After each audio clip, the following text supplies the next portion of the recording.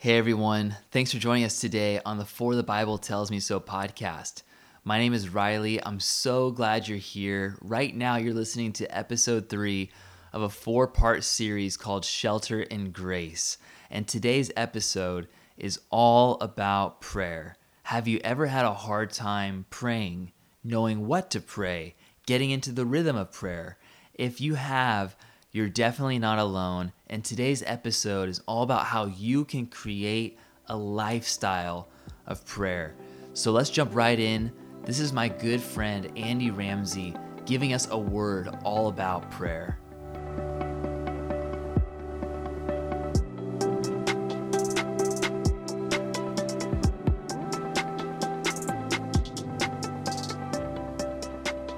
So it's been a crazy couple of weeks. So much has happened. So much has changed. When you look at our country, you look at the state of the world, and you try to make sense of it all, and you think about your future, the only thing you can do is pray. The only logical thing to do is to call out to our sovereign God for help and understanding. When you know that the only thing you can do is pray, that's when real prayer starts. And I'll take it further. You're not really praying until you need to pray. So if you're pressed for time, just turn this off and go pray, because I really don't have anything better to say than that. If you don't need to pray, you're not really praying. And I'm the worst at prayer. I had to learn this lesson by experience. My prayer life was shallow and inconsistent at best for years. I didn't start praying until God put me in a place where I had to pray. When the plans I had made failed and the control I thought I had over my life fell through my fingers, I started to pray because I didn't know the way forward. Do you feel like your plans have failed? Can you even make plans anymore? Do you feel like you have no control over your life right now? Does that cause you anxiety? Good. You're ready to pray. It's time to take your anxiety to the Lord. Let's look at Philippians 4, verses 5 through 7. Paul writes, "The Lord is at hand. Do not be anxious about anything, but in everything by prayer and supplication with thanksgiving, let your requests be made known to God. And the peace of God, which surpasses all understanding, will guard your hearts and your minds in Christ Jesus." There's so much gold in these verses, so let's just go through it. First, Paul says, the Lord is at hand. God is close. You can reach out to him. He is available to you. Feel this truth and make that the springboard for your prayer. Remind yourself that God is sovereign. He is in control, but he is also near to you, and he will hear you. Then Paul says, do not be anxious about anything, which means we must bring everything to the Lord. There is nothing the Lord cannot handle, nothing outside his control or influence. We can't hide anything from him, and we can't harbor little pet anxieties. We can't give some things to God and then keep others for ourselves. We have to open up our backpack and dump it all on the floor.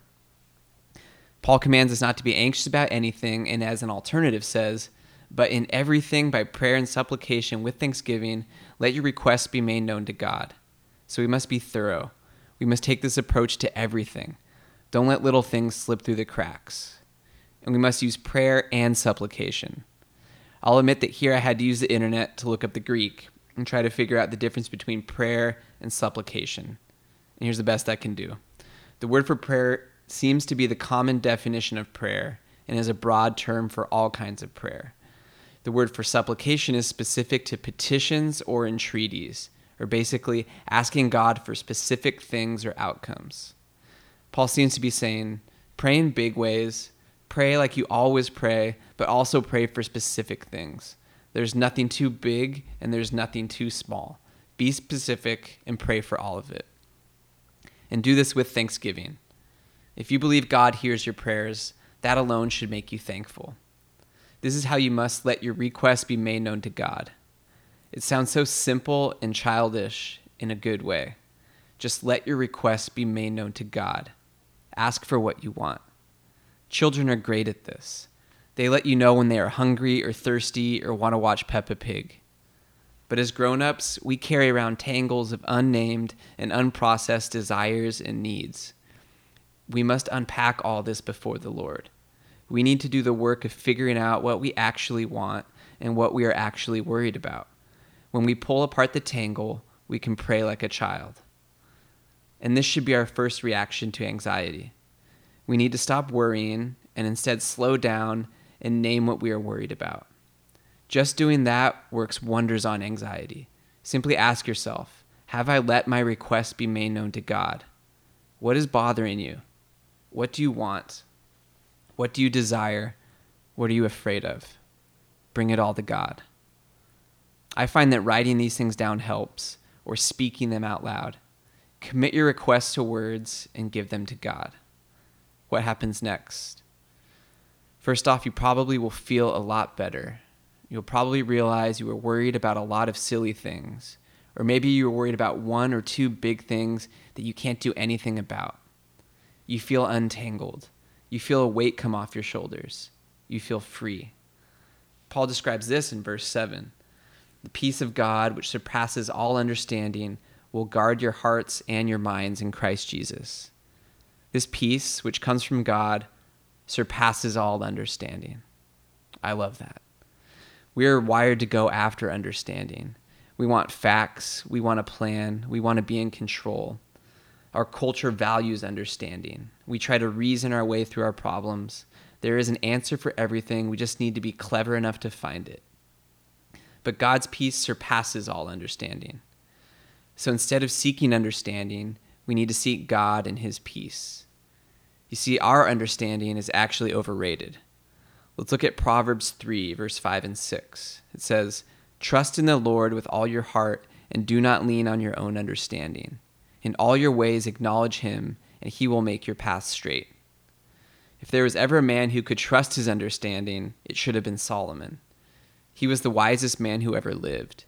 He was wise enough to ask God for wisdom, and yet he says, do not lean on your own understanding.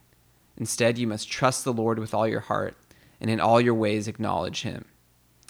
Here we see the same need to be all in. Paul says you need to pray about everything. Solomon says you must trust God with all your heart and acknowledge him in all your ways. We can't trust God with 95% of our lives. We can't pray about some things and try to figure out the rest. Your understanding will let you down. Your plans will fail, and you can't always see the way forward. We make our own paths crooked. When Paul says, the peace of God will guard your hearts and your minds in Christ Jesus, we should note that our hearts and our minds need guarding. The danger is not uncertainty or trials or difficulty. These will come.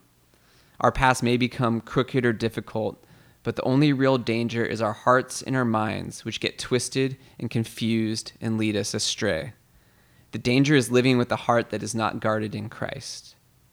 We miss out on so much joy, freedom, and peace when we do not trust every detail of our lives to the Lord and set our hearts on Christ.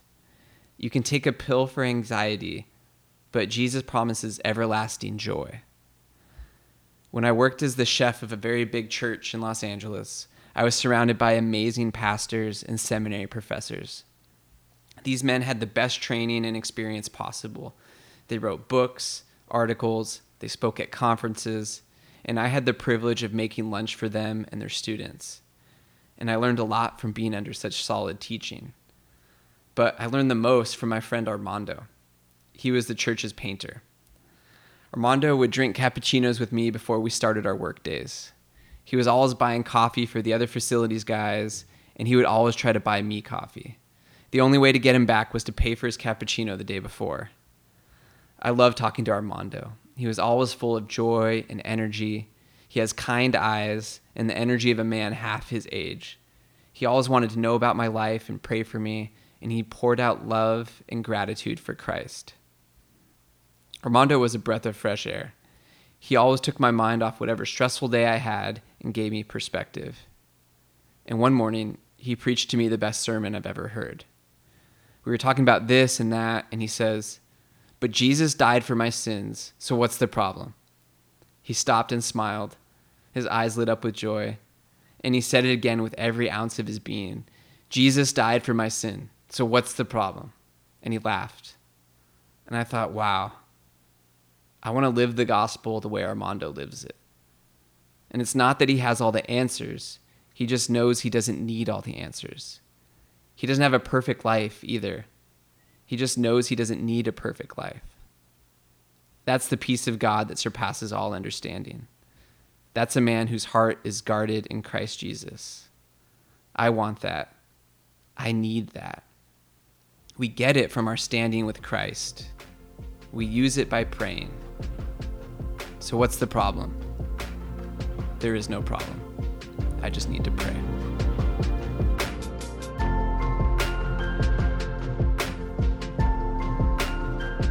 Prayer is one of those practices in the Christian faith that sometimes we feel really good at, sometimes we feel really bad at.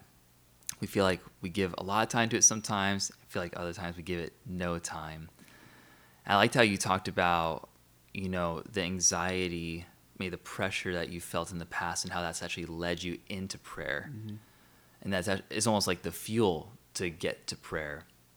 And I want to ask you about your prayer life a little bit, but I'm curious about just the anxiety and like maybe the pressure that you felt before. Do you feel like for you, Andy, that when something comes your way that's difficult, out of your control, what is like your natural response to that?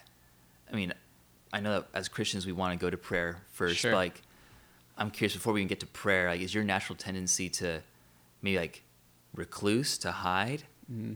Do you try to maybe pursue something just fun instead of going with the hardship? Do you go to like a vice? Like what is it for you? You don't have to go super deep in detail, but like where does your heart naturally go?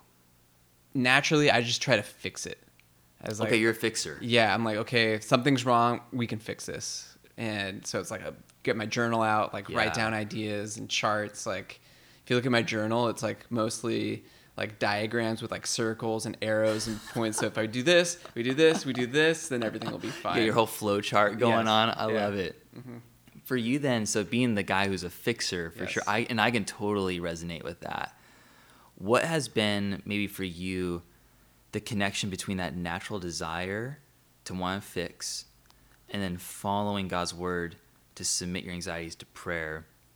What has helped bridge that gap from what you naturally do to what God's word kind of tells you to do? Do you know what I mean? Yeah. What has helped you through that? I think getting to a point where like I didn't have a way forward, where everything that I had fixed or thought was going well just didn't work for me. And you're like, well, what do I do now? Then I think that's when you learn to pray. And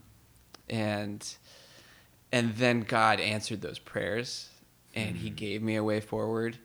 And, I followed a way forward without seeing the full end. And that was when, boom, I went back to Italy and just like, I'm going to go serve the church there. And he was faithful to like redeem that time. And I was worried that was just going to be another lesson in, oh, Andy, here you go. You sent yourself to Italy, running ahead of the Lord again. But when I was there, I had a lot of time alone. I had to wait. I was like, oh no, this is going to be another bad adventure that I just dialed up for myself. But the Lord redeemed that time. And that taught me to trust. Wow. So for you, it's been more of an experience of maybe you knew God's word, you knew your natural desires, but you knew that, when you got to the end of your problem-solving skills and things still didn't work out, you're like, okay, I got to kick this into overdrive. Yeah. Maybe God's word is true, and I do need to actually commit all my anxieties to Him. Yeah, absolutely. And that's been the blessing of this season of COVID, is, look, you might have a plan, but you can't stick it to a timeline now. We'd have to trust. We have to wait. We have to pray. Everything's uncertain for everybody. We're all in the same boat. Yeah, totally. So it threw me back into and really reinvigorated my prayer life a lot. So how long have you been a Christian now for? 8 years. Yeah. So now 8 years since you came to faith, what's it like for you now? Do you still like I know the natural reaction may be to just like, let's get after it. Let's make the diagrams. Let's problem solve this. But do you feel like now at this point in your life, through your experiences, through knowing God's word, knowing Jesus more intimately, do you feel like now you more maybe quickly go to prayer? Do you feel like you still go through the process of like, oh, I want to fix it. Okay, now that's not going to be what actually fixes it. I need to go to prayer. Do you feel like you go more naturally to prayer now?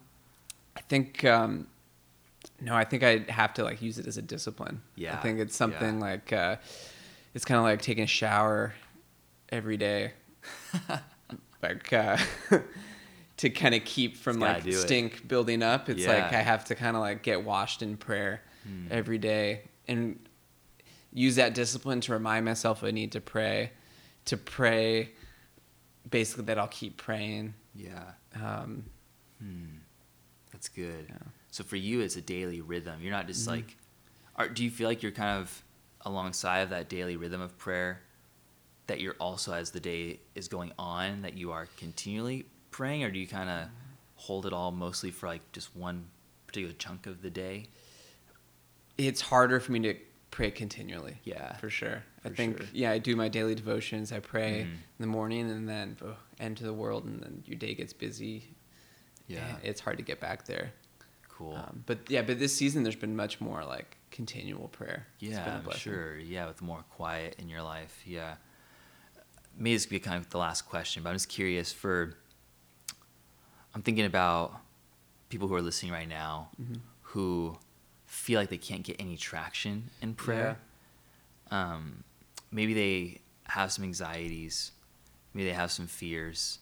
Maybe they feel like they've given themselves to some prayer before and that it hasn't worked. Maybe like God didn't like come through for them in the way they were hoping that God would come through with them. And maybe life just looked a little bit different after they prayed. Do you have any encouragement to those people who are just listening and like maybe they want to come closer to God and maybe they've tried to do the prayer thing and they feel like, man, it just like hasn't delivered like the way I thought it was, and I don't know if I really want to keep praying. What would you say to someone who's kind of wrestling with that? Yeah, I mean, I think first encouragement, I think in one of Pastor Nate's blog posts recently, is like prayer is warfare, and prayer is hard, and he says it's still hard for him. So I think you should take great encouragement that you, if you have the experience of prayer being hard, at least you've had that experience. Like, get in there and keep at it. That's a big thing. I mean, pray with a system. It's not cheating to say, okay, every day at 7 I'm going to pray, right? Or to write down what you need to pray for and keep writing it down, keep a list. And don't wait for some mystical experience to pray. Just do it. Just get out there and pray.